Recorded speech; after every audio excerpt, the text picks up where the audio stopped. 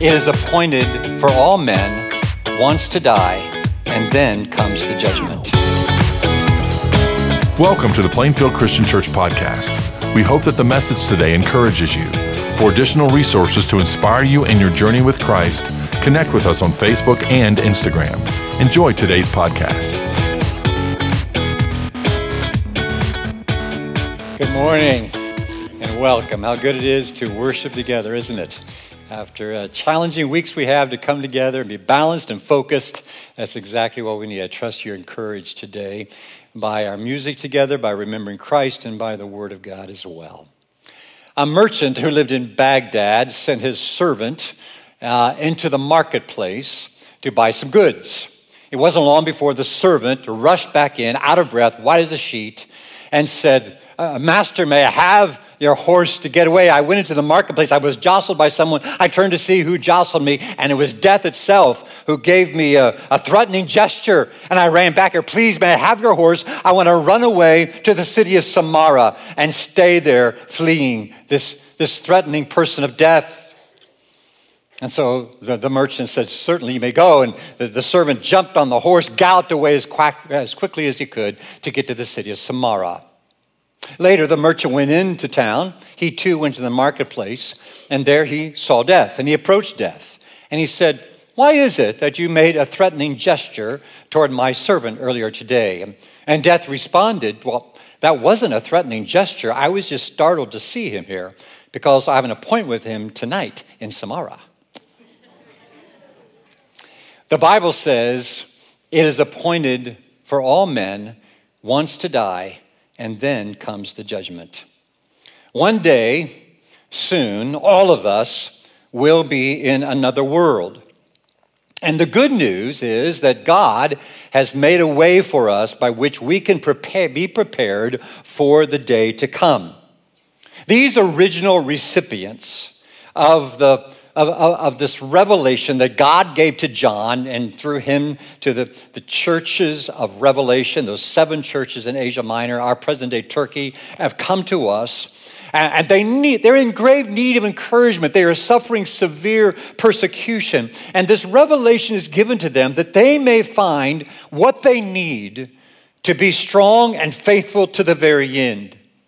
Our 2-verse text serves as a bit of a bridge between what precedes it and what follows it. Immediately preceding this text are 3 angels that deliver a message to those who dwell on the earth. They announce the impending judgment and the need to repent now before it's too late. Immediately after our text comes this judgment that is to follow in the form of 2 things. One, Jesus is pictured gathering grain that represents the righteous people who have made their lives ready. And then the destruction of those by picturing it as grapes that are thrown into the winepress and then trampled on under God's judgment. And so between these 2 parts come these words of the Lord. He writes, "This calls for patient endurance on the part of the people of God who keep his commands and remain faithful to Jesus." Then I heard a voice from heaven say, "Write this, blessed are the dead who die in the Lord from now on. Yes, says the Spirit, they will rest from their labor, for their deeds will follow them." Are you a good news person or a bad news person? And there are some people who like the bad news first, and then the good news looks really good. There's some people like the good news first because it serves as a foundation for whatever the bad news is. I can waffle between both. This is a mix. We have a mixture of words here because we have the word blessed, and we also have the word die, which typically don't go together. We don't think of blessedness, death. Now Luke last week took that long introduction to talk about blessed, if you remember. That blessedness is happiness, but it's greater than happiness. It is about fulfillment or being complete or whole, satisfied. That everything is moving together. There's a satisfaction in life, of completeness in life. So we value that. In Christ, there is a blessedness. And we're looking in this series at 7 blesseds that come in the book of Revelation. We're blessed. The bad news is that we're going to die. They usually aren't found next to one another. We don't sing, happy death day to you, happy death. It's kind of weird and insensitive, right? But in this text, we have these 3 words that seem to rise up and capture our attention that really are a part, or they describe the whole discipleship process of following Jesus. The word endurance, the word die, and the word rest. So we'll use those as promptings for our souls, our spirits, our minds today. The first word, endurance. And this is where blessing begins. A call to endure is not a popular message. We want immediate results. We don't like to hear about endurance. I was with some of my family at Disney last week, and we were getting ready for Flight of Passage. Now, if you've been on Flight of Passage, you know what's coming. I mean, I hadn't been on it before, and you're pretty stationary, but it's one of those where it's the screens everywhere, and I have always been prone to motion sickness. But when you have a 6-year-old and 9-year-old grandkid with you, you do not want to look weak. And so we're in line, and it dawned on me that I hadn't taken my Dramamine. And so I got it in my backpack, and I put it in there. So, work, just do work, so I don't throw up in front of my grandkids, you know. And so it did its work. My problem is I want to do life that way. I want a pill to pop. I want something to do to get me through. I am an impatient person. I get frustrated if I run to the store for 2 items and the receipt pops out too late, or doesn't pop up fast enough, or if I go to the ATM and I don't get my cash fast enough. And I transfer that to my spiritual walk as well. I want God to act faster. I want to be more serious about this. I want him to get involved. I want him to do something about my frustration or wherever I am. And so this message of endurance is not a popular one. We don't like to think about this whole journey being like a marathon that we're running. Preaching sermons on endurance is not a good way to draw a crowd. Luke and I would be far better off preaching 3 steps to a healthy marriage or 5 steps to overcoming your anger. But you have found, if you've been with the Lord any long time at all, you know that becoming a mature disciple doesn't happen that way, does it? It happens through long periods of testing, usually. Times of struggle, times of hardship, times of wrestling, times of prayer, times of fasting and wondering what is happening. The Apostle Paul in Philippians 2 reminds us that we're to work out our salvation with fear and trembling. In other words, it's a journey. It's a long discipleship in the same direction toward being with him forever. This word endurance is to bear up under pressure. It's to be tenacious. It's to be persevering. And whatever we're dealing with, we're going for, being steadfast. This is the truth. Jesus promised us a better life, not an easier life. And so often that's what we expect. If I'm following Jesus, it ought to be easier. Who said that? Nobody said. God never told us that it's going to be an easier life if we followed him. We can't. When John's writing, he's writing to these people that are on the edge of losing their grip. They're wondering if this is worth it. And maybe you've been there. Maybe you're right there today as well. But we do endure. We do stay with the course. We forgive people, even when we don't feel like it. We love others, especially the unlovely and the unlovable, the ones we aren't prone to love naturally. We guard our speech, even when everybody else's is filthy. We keep investing in marriage, even if our spouse doesn't seem to be. We keep tithing, even when finances are tight. We keep going. When others give up, we endure. John also connects endurance with keeping our faith, our eyes on Jesus. We've been reminded of that already this morning through music and through Kyle's words. We keep our eyes on Jesus. The world may mock us and scoff at us, yet we still believe. The world may tell us to sit down and shut up, but we still believe. Late night comedy shows will still mock our faith, yet we will believe. The workplace rules and government regulations may pressure us into keeping our faith in the shadows, because we cannot help but speak about the one we've met and seen and heard from. Secular university professors may scoff at Christ and Christians, but we do not waver. We do not change. We do not capitulate. We do not compromise. We endure. That's what followers of Jesus do. John's readers were facing life-threatening times. Economic hardships because they were followers of Christ and they refused to say, Caesar is Lord. Now, Rome didn't mind them saying Christ is Lord as long as they would also say Caesar is Lord. But they couldn't do it. So some were facing death. For us, it doesn't mean prison time, at least yet. Maybe a time will come. It does for some people in the world today. But some of those were facing death. We face the mockery of people on Facebook, or being the bar of some comments at work, or the grinding away in the face of very challenging circumstances. For John's readers, this often meant life and death. Pliny was a Roman governor of Bithynia. Bithynia is the region just adjacent to the location of the 7 churches to which Revelation was first written, in that what we know as Turkey today. And Pliny wrote a letter to the Emperor Trajan about dealing with these Christians, as they were called. And this was a letter written shortly after the book of Revelation was written. And Pliny writes, in the meantime, I have handled those who have been denounced to me as Christians as follows. I asked them whether they were Christians. Those who responded affirmatively, I have asked a second and third time under threat of the death penalty. If they persisted in their confession, I had them executed. Maybe it gives us a perspective on endurance today. It doesn't belittle what you deal with and what you face in your testimony of Christ in your world. It doesn't belittle that at all.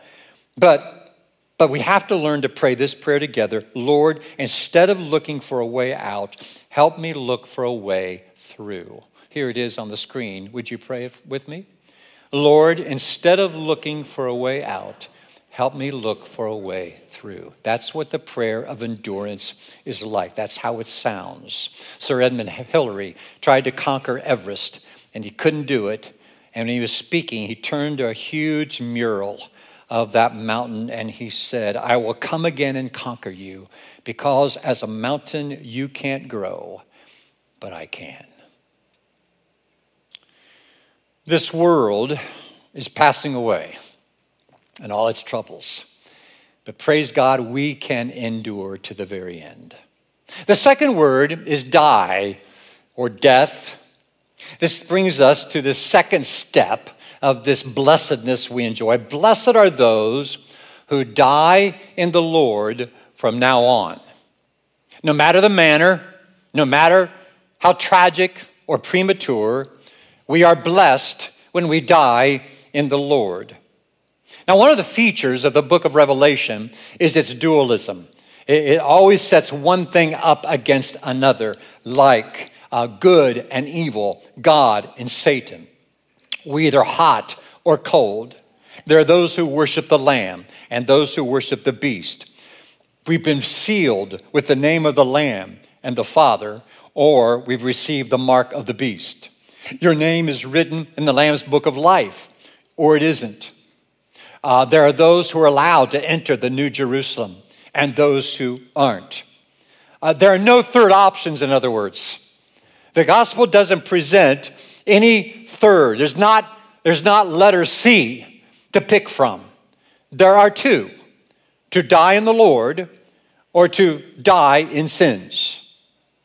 When it comes to death, here's how dualism works. That's what it is.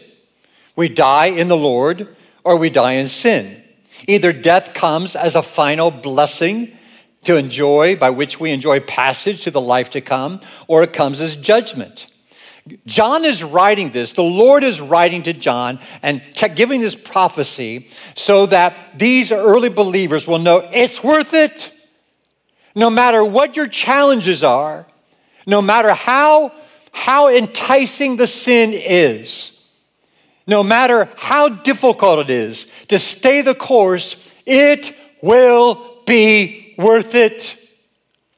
And that's one of the reasons we come together, friends. It's not just because church is a good thing to do. It's not just because you want to be a better person or you want to be a more moral person. We don't come to church because we were raised that way and it's just a good Midwestern ideal to do. That's not why we're here. We're here because it is difficult to endure to the very end. And God knew that. And so Jesus gave us the church by which we could travel together until Christ takes us home. That's good news. You know, in the early to mid 1800s, there was a spiritual revival taking place on the American frontier. And it was taking hold. And there was a Scottish preacher by the name of Alexander Campbell, who was among many who became very notable preachers and instrumental. Campbell and others wanted to establish the church based on simple New Testament Christianity, without human creeds, without denominational titles, without division.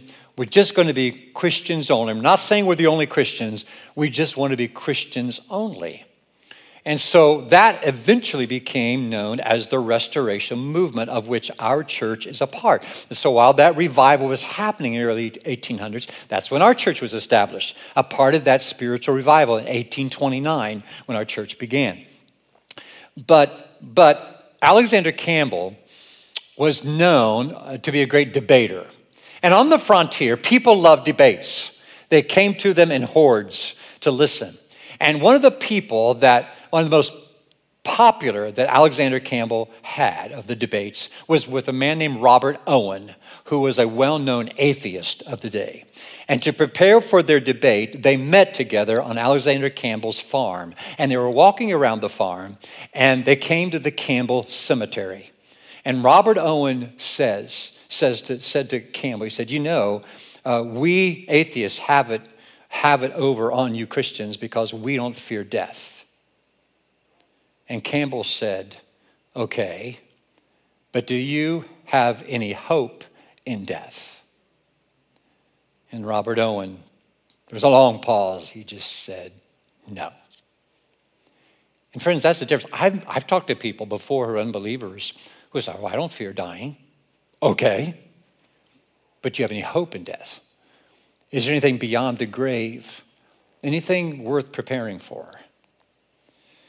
You see, it's one thing to die. It's another thing to die with certain hope. And John reminds us that there's a blessedness when we die in such hope. Now, chapter 14 that we're in begins talking about the 144,000. There's a vision. Now, 144,000 is a cryptic number. And of course, Revelation is filled with cryptic numbers. We don't have time to look at all those, and that's not the purpose for this message today. But this number, 144,000, sadly has been used in a contrived way, in a manipulative way. Even cults have been built and established around it. And it's very reasonable when you understand the logic of it, because 12 is a number used not only in Revelation but throughout the whole Scripture. 12 is a number that represents the people of God. We have the 12 tribes of Israel, the 12 disciples. Old Testament Israel is pictured as a woman with a crown on her head, and that crown has 12 stars. The New Jerusalem is described as having 12 gates with the names of the 12 tribes of Israel. And it's built on a foundation, 12 foundation stones on which are written the names of the 12 disciples, the 12 tribes of Israel. So we have the people of God represented by the number of 12. All of the Old Testament faithful people and all the New Testament. It's all the people of God. So you have 12 times 12 is 144. The number 10 and its multiples represent time. And so to the letter the church of Smyrna at the beginning of Revelation, Jesus says that you're going to suffer for about 10 days, meaning for a short amount of time. Peter the apostle, when he writes about the Lord and his work and his timing and his coming back, he says, to the Lord, 1,000 years is like a day, and a day like 1,000 years. In other words, it can't be measured. There is a timelessness with God. So you take 12 by 1,000, you have 144,000. So it's all the people of God dwelling in a timeless place, wherever that is, wherever God is, for all eternity. And we have 144,000, first mentioned in chapter 7. It appears then in chapter 13, and here again in chapter 14. And here he writes, then I looked, and behold, on Mount Zion stood the Lamb, and with him 144,000 who had his name and his Father's name written on their foreheads. The number at that time is still 144,000. It's not 143,999. All God's people were still with him to the very end. Jesus said in John 12:28, I give them eternal life, that they shall never perish. No one will snatch them out of my hand. John is saying, do the math. Those God saves, he is able to keep until the great day of the Lord. Now, can you walk away from him? Sure you can. There's some who believe you can't. I've known too many people who've walked away from the Lord in my lifetime. The Bible says those who turn their backs on the Lord, who were once saved, are like people going back to, like pigs going back to wallow in the mud, and like dogs returning to its vomit. So there are people who partake of the divine nature for a time, and they decide, I don't think I want to live this life to the very end. I want to do my own thing my own way. The Apostle Paul writes the letters. Why? That we will be found faithful. He writes the letters that will stay true to the very end. That's why Revelation's being written. He doesn't want any of these to lose their grip on their faith and their stability in Jesus Christ. He writes them not only to warn them, but also to encourage them, to lift them up, to know it's going to be worth it when you come to the very end. The Apostle Paul put it this way, we are more than conquerors through him who loved us. For I am convinced that neither death nor life, neither angels, demons, neither things present nor the future, nor powers, height, depth, nor anything else in God's creation will be able to separate us from the love of God that is in Christ Jesus our Lord. Stay faithful, endure, run the race. Don't lose your grip. The third word then is rest. Once we have known endurance and we've experienced death, we get this rest. Death of the Christian is never in vain. Do you understand that today? The death of the Christian is never in vain. No matter what was lost here, no matter how hard the loss is for us, still on this side. When we get to the other side, nothing will be forgotten that was built firmly for the glory of Jesus Christ and live for him. That's why blessed are those who die in the Lord. It's always a cause for rejoicing with a believer who has closed their eyes in death, and we get to celebrate at their funerals in the midst of our tears and our separation. Praise God, they're finally home at rest. Blessed indeed, says the Spirit, that they may rest from their labors, for their deeds follow them. And it is laborious at times. Our service to the Lord and just running the race. And we find it difficult. We can't even relate to rest hardly, can we? Did anybody here really get enough sleep last night? Probably not. It was interrupted. It wasn't long enough. There never seems to be enough time. We are obsessed with being productive. My wife is the queen of productivity. If we're ready to leave and we have 5 minutes before we go out the door, what can I do in 5 minutes? I'll say, how about sitting down? Oh, I can get something done. It's all about productivity. Every minute counts. We can't stop talking about time. Do you know the Oxford, one of the versions of the Oxford Dictionary, the concise Oxford Dictionary says the most oft-spoken word in the English language is time. Time. And the titles of self-help books verify that. These are real titles. Don't dare buy one. 1 year to a college degree. 30 days to a better life. 7 days to a brand new me. 60-minute marriage builder. Try that. How about 1 minute father? 60-second stress management, the 1 minute healing experience, 1 minute therapist, or 60 seconds to serenity. Don't you dare buy them. Restful timelessness. Can you imagine? For those who die in the Lord, not for those who die in their sins. Verse 11 says, and the smoke of their torment goes up forever and ever, and they will not rest day or night. Heaven will be rest from our labors. It will be rest after a long run. In addition to the promise of rest is the assurance that our deeds follow us, that the Lord takes note of what we've done in his name for his glory. It'll pass through the fire. It'll be refined as gold. None of it will have been done in vain. Our deeds accompany us there, persevering in our faith on earth. It is wearisome. It is tiresome at times. We are bone tired sometimes, but it will be worth it all when we have served the Lord well. And what rest it will be. Imagine a life without deadlines, no paying bills, no shock or dismay when you realize you missed a date and they're going to add interest on your credit card. You know, imagine like going on vacation, the first night you're away, and you don't have to set your alarm. And you can sleep as long as you want. You don't have to check your calendar. You don't check email. You don't check your text. Don't do that. It's perfect, pure rest forever and ever. What rest it will be. You can rest for all eternity. 2 ways. Die in the Lord or die in sins. That's the way out, one or the other. You know, astronauts, when they make lunar orbits or land, they can take something with them. So one astronaut took the Constitution, one astronaut took a Declaration of Independence, one took a bottle of brandy, one took a golf club.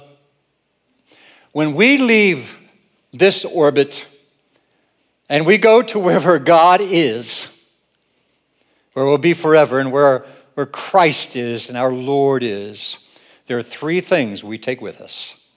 Our soul, our works that have been purely motivated for the glory of God, and other people. That's it. And that's why we hold loosely to what we have. Friends, don't give up. Don't flag at the last lap. Stay faithful to the very end. And every day of your life, if you have to, remind yourself, blessed are those who die in the Lord. And be among that number. For the rest of you here or online, you've heard the gospel announced, Christ Jesus died for our sins. And so repent and believe the good news. Be baptized into Christ and be resurrected to a new life. Let's pray. Father in heaven, we speak of mysteries today, and yet we believe. Oh, we do believe. But help us in our unbelief. The things we still find in our lives that are weak and lame, the things that still weigh us down, and free us so that we may run a race so well marked out for us. May God be praised in Jesus' name. Amen. Thank you for listening to the podcast today. It's our desire for you to grow in your understanding of Christ's love as you partner with us in our mission to love all people to new life in Christ. If you have any questions about our church or would like to plan a visit with us, go to plainfieldchristian.com. If you would like to receive our podcast every week, we encourage you to subscribe to the Plainfield Christian Church podcast on whatever podcasting platform you prefer. Have a great week.